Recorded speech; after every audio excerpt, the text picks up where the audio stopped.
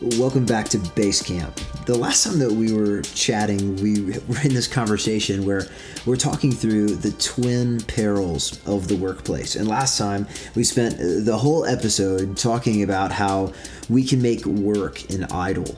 We had a couple of heart questions that we wrestled through and thinking through how do we make work an idol? How are we tempted to do that? But this episode, we're talking about the second kind of ditch that we might fall into, and that is that we become idle at work.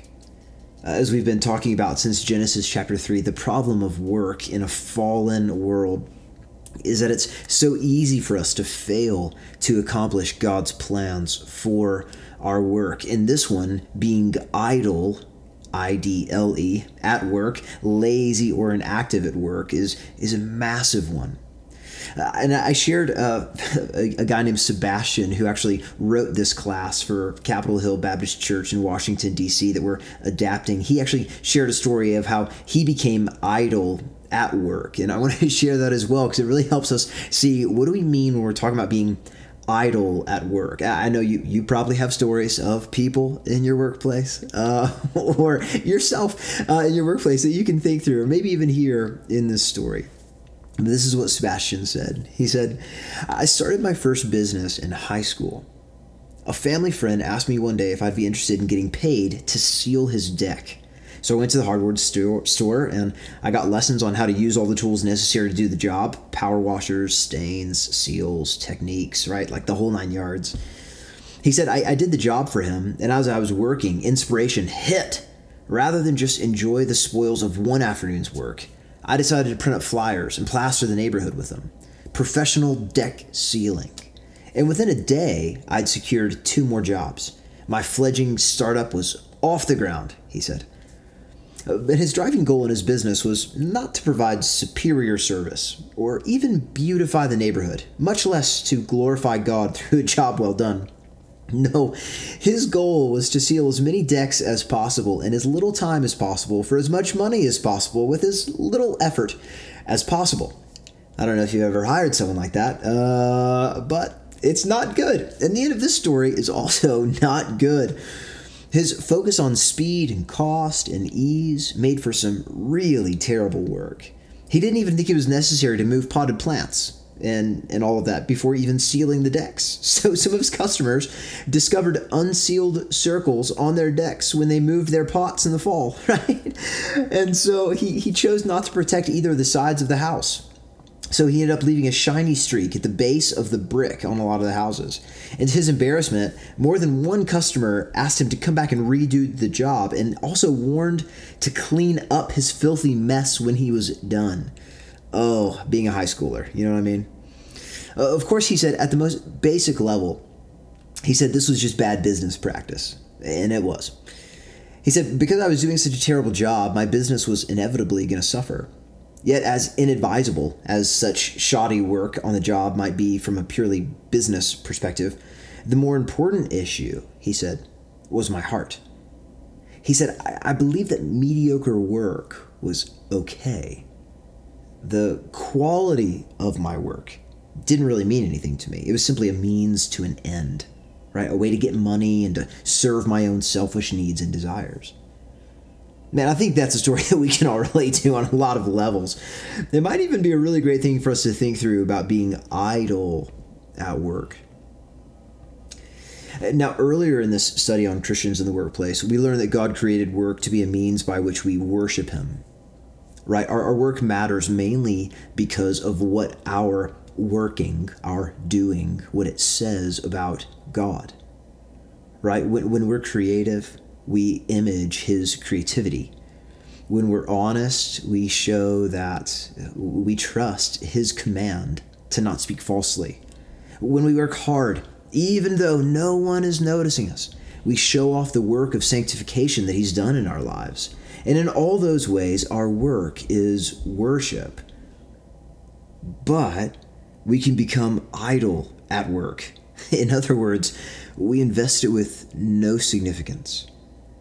That's kind of what the definition of idleness suggests, right? Being idle can be a lot more subtle than simply not working. Well, then what exactly is idleness? Well, writing to the Thessalonian believers, Paul clearly and unequivocally teaches that the most dramatic form of idleness, inactivity, should never mark the lives of Christians. The one who's unwilling to work, he writes, shall not eat. He wrote that in 2 Thessalonians chapter 3, verse 10. You can go and read it for context. I would encourage you to. And it's a bracing truth, but it's also a really good reminder for all of us. But the Bible warns us against more than just simply doing nothing, right? Just because you're busy at work doesn't mean you're off the hook, right? If we remember from a few episodes ago, we talked about Colossians chapter 3, verse 22 to 24. I encourage you to maybe memorize it even. And it explains this. It says, slaves, obey your earthly masters in everything, and do it not only when their eye is on you and to win or curry their favor, but with sincerity of heart and reverence for the Lord. Whatever you do, work at it with all your heart, as working for the Lord, not for human masters, since you know that you will receive an inheritance from the Lord as a reward. It is the Lord Christ you are serving. I mean, do you see what Paul is saying here? He begins with a warning for us at work, right? To not simply be working diligently when our bosses have their eyes on us or our clients have their eyes on us. Rather, God cares that we work and serve with sincerity of heart and reverence for the Lord. In other words, do your work with all your heart, right? As working for the Lord, not for human masters. See, Paul is making a full frontal assault here on the mindset of idleness in our work. Because who are we really working for as Christians? We're working for Jesus, right? And no matter how busy your earthly boss may think you are, if you're not working for the Lord, then actually you're being idle from God's perspective. So how do you know when you've allowed yourself to become idle in your work? Again, just like we did in the last episode, I'm going to give you a minute to think about that. How do you know when you've allowed yourself to become idle in your work? And are you sometimes idle in your work? So think about that for one second.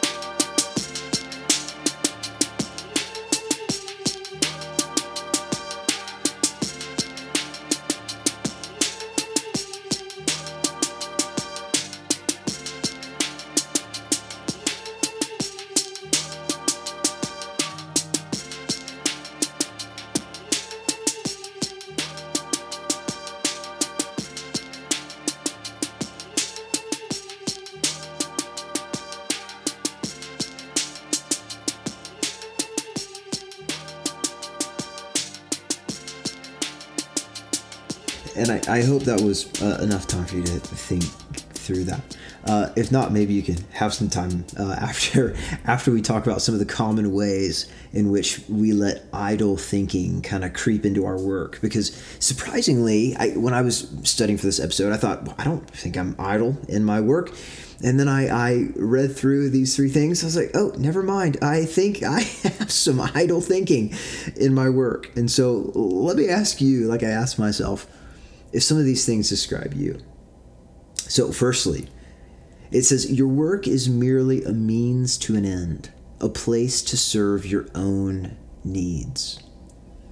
Now, sometimes this kind of thinking can become, or can be, pretty blatant and obvious, right? I work, some people say, so I can play, right? I work so I can go to the lake. I work so that I can, whatever, right? I'm in it for the money and the things money can buy.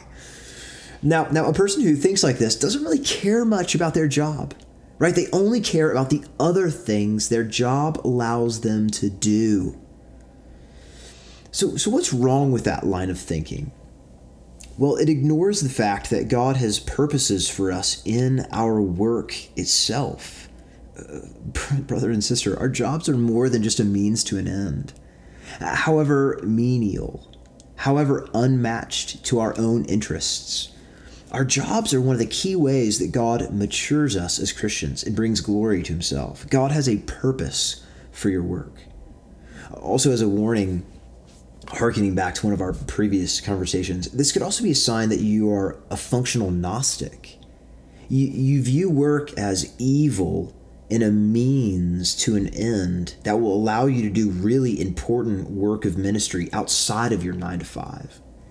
We have a lot of, by God's kindness as a church, we have a lot of men and women who really feel like God might be calling them into ministry of some kind, whether that's a preaching or teaching ministry, whether that's helping start churches or Instagram accounts or podcasts or various things, lots of things. We have really creative, wonderful people in our church that are really wondering and asking, what is a way that I can serve and use and leverage my life for God's glory? But one of the things that we forget is the importance of our own jobs in glorifying God, that our jobs are a part of the ministry God has given us to do. We don't simply go to work so that we can get done with work and then go do godly things.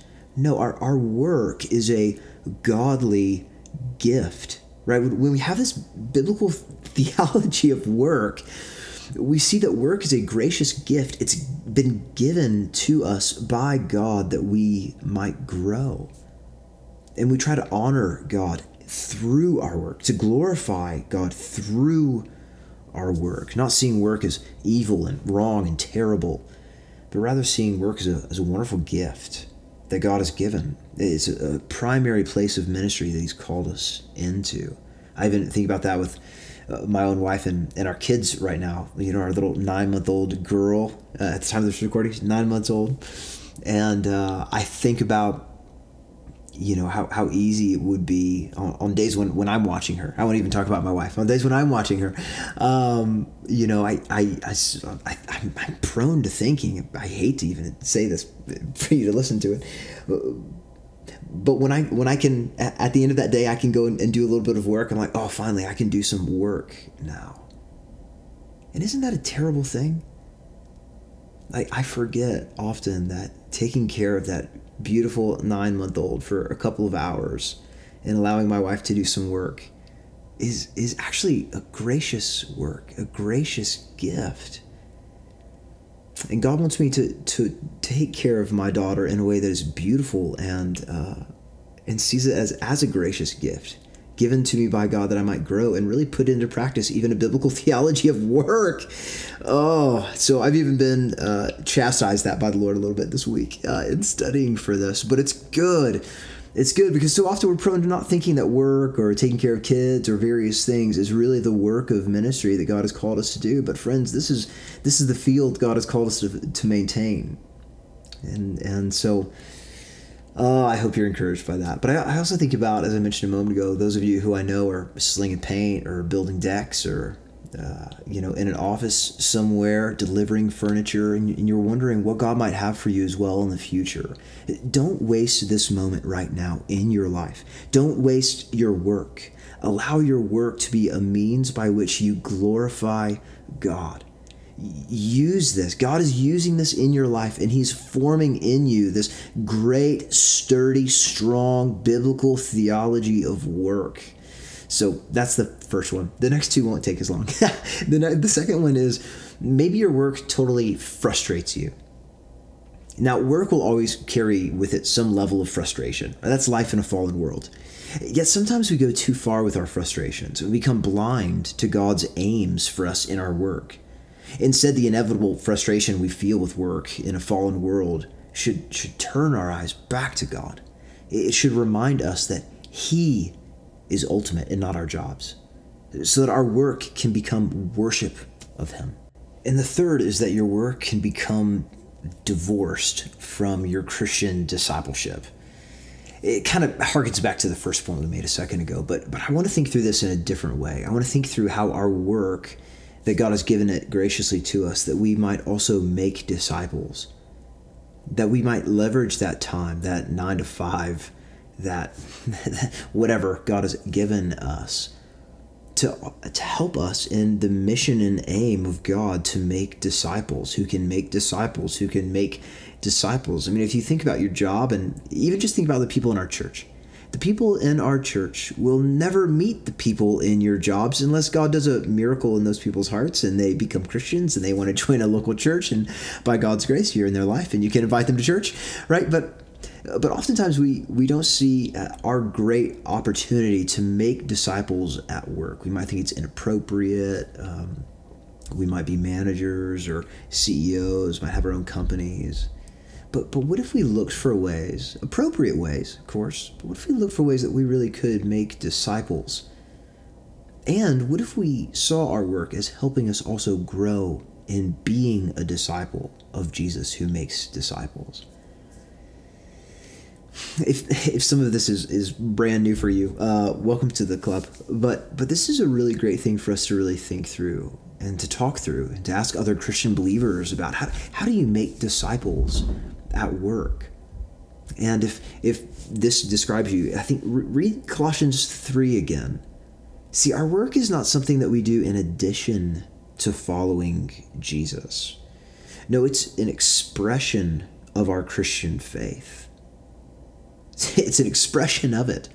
When you're writing a memo for your boss, you're worshiping God and following Jesus. When you're talking on the phone to a customer or client, you're worshiping God and following Jesus. When you're placing an order or driving a rivet, you're worshiping God and following Jesus. When you're baling hay, when you're dropping off that next delivery load, right? Like all of this can be worshiping God and following Jesus. It's all worship. It's all discipleship. Paul says, whatever you do, work at it with all your heart.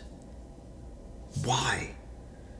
It's because you work for the King. Because it is the Lord Christ that you are serving. See, and idleness is not an option. See, brother or sister, we might be prone to thinking that, we can go to all the Bible studies and church gatherings and teaching opportunities and worship nights and all those kinds of things, and that's good enough. That's good enough for us to be a well-balanced and robust disciple of Jesus. But if we don't think about a large other portion of our life, our work, and how we're trying to live out our faith in that context as well, we'll be imbalanced as a person, right? Think about if you like working out, like if you only worked out your left arm, but never really your right arm, you just left it completely no working out at all. Someone might look at you from the left side, be like, oh man, that person's strong. And look at your right and they're like, man, that guy's got library arms, which no lie, somebody has told me I have library arms, so I'm working on it. All right, get off my back. But that's one of the things that I think we often can do as Christians. We can have a robust discipleship with our family and church, but a weak and emaciated discipleship in our work life, believing that God doesn't care about our work. And that can lead us into sin and disobedience. See, we find ourselves doing things at work that we never do anywhere else. We might find ourselves treating people with contempt, losing our tempers, stealing time or supplies, cutting corners, fudging what's right and wrong, right? When we decide that our jobs don't really matter to God, we're less careful to keep God at the front of our minds when we're dealing with other people. We find ourselves, without even realizing it, doing our work without thinking about Jesus at all. So I wonder, how would your work change if you began to approach your job as an arena for God's glory and for your own growth and discipleship? And I think it could potentially change everything, right? Your interactions with customers and bosses, employees, all of those interactions that we have can become opportunities to show God's love and goodness to them. That memo that you have to write now becomes an opportunity to serve in the name of Jesus. Every situation that might normally drive you to irritation and frustration, right? Missed deadlines or tension in relationships with coworkers, all of these things now become an opportunity for you to pause, pray, and think. Okay, so God has brought this situation into my life. What does He want me to learn from it? How is this going to strengthen my faith and bring Him glory? See, in asking these questions and then acting in light of them is precisely what it means to fight idleness in work and to serve wholeheartedly as if you were serving the Lord. Ephesians 6:7. And so here's the bottom line. Our jobs matter to God. He created us to work. And even though frustration at work is inescapable, it's inescapable, God still uses our jobs to bring himself glory and to do good in and through our lives. So what's the solution to idleness? To repent, to turn from wrong ways of thinking, recognize idleness in work as sin, and recommit yourself to God's purposes for your job. And we're going to spend the next couple of episodes kind of thinking through this a little bit more in detail. But in thinking through these twin perils, either work being an idol that you worship or being idle at work, which of these mindsets do you typically tend to lean towards? Honestly, as I've shared in this, I struggle with both. I've made too much of my work at times, so when I fail, I run to the other extreme to make myself better, acting angrily as if it's a waste of time in the first place, and I get frustrated. I'm sure you do too. And so one thing that we can do is pray as a church that we would come to grow to love Jesus in and through our work. Not only that, but we would see work as a good and a gracious gift. We can also be praying that as the gospel attacks both of these pitfalls, that we would see our own wrong motives and replace those with those that are good and right. So thanks for joining us for this episode of Base Camp and thinking with us through these twin perils. We'll be back later on and going to be discussing a couple of other things that are really important for Christians in the workplace. Thanks for joining along with us in this discussion. And I would also encourage you to be chatting with one another. If you know of other people that are listening to this and thinking through their work, or even other Christians that you might know that might be interested in learning a little bit more about their work, feel free to share this as well with them. Primarily, this is just for our church, for the men and women that are part of our church, but we also know that this might be a beneficial thing to maybe some of your coworkers that are Christians. And you start even chatting and thinking through together how you might try to glorify Jesus as you work together in your 9 to 5. Maybe hold one another accountable and help make disciples together who can make disciples who can make disciples. Because isn't that the goal? That we would use and leverage all of our work for the glory of King Jesus, and that we would see his kingdom advance.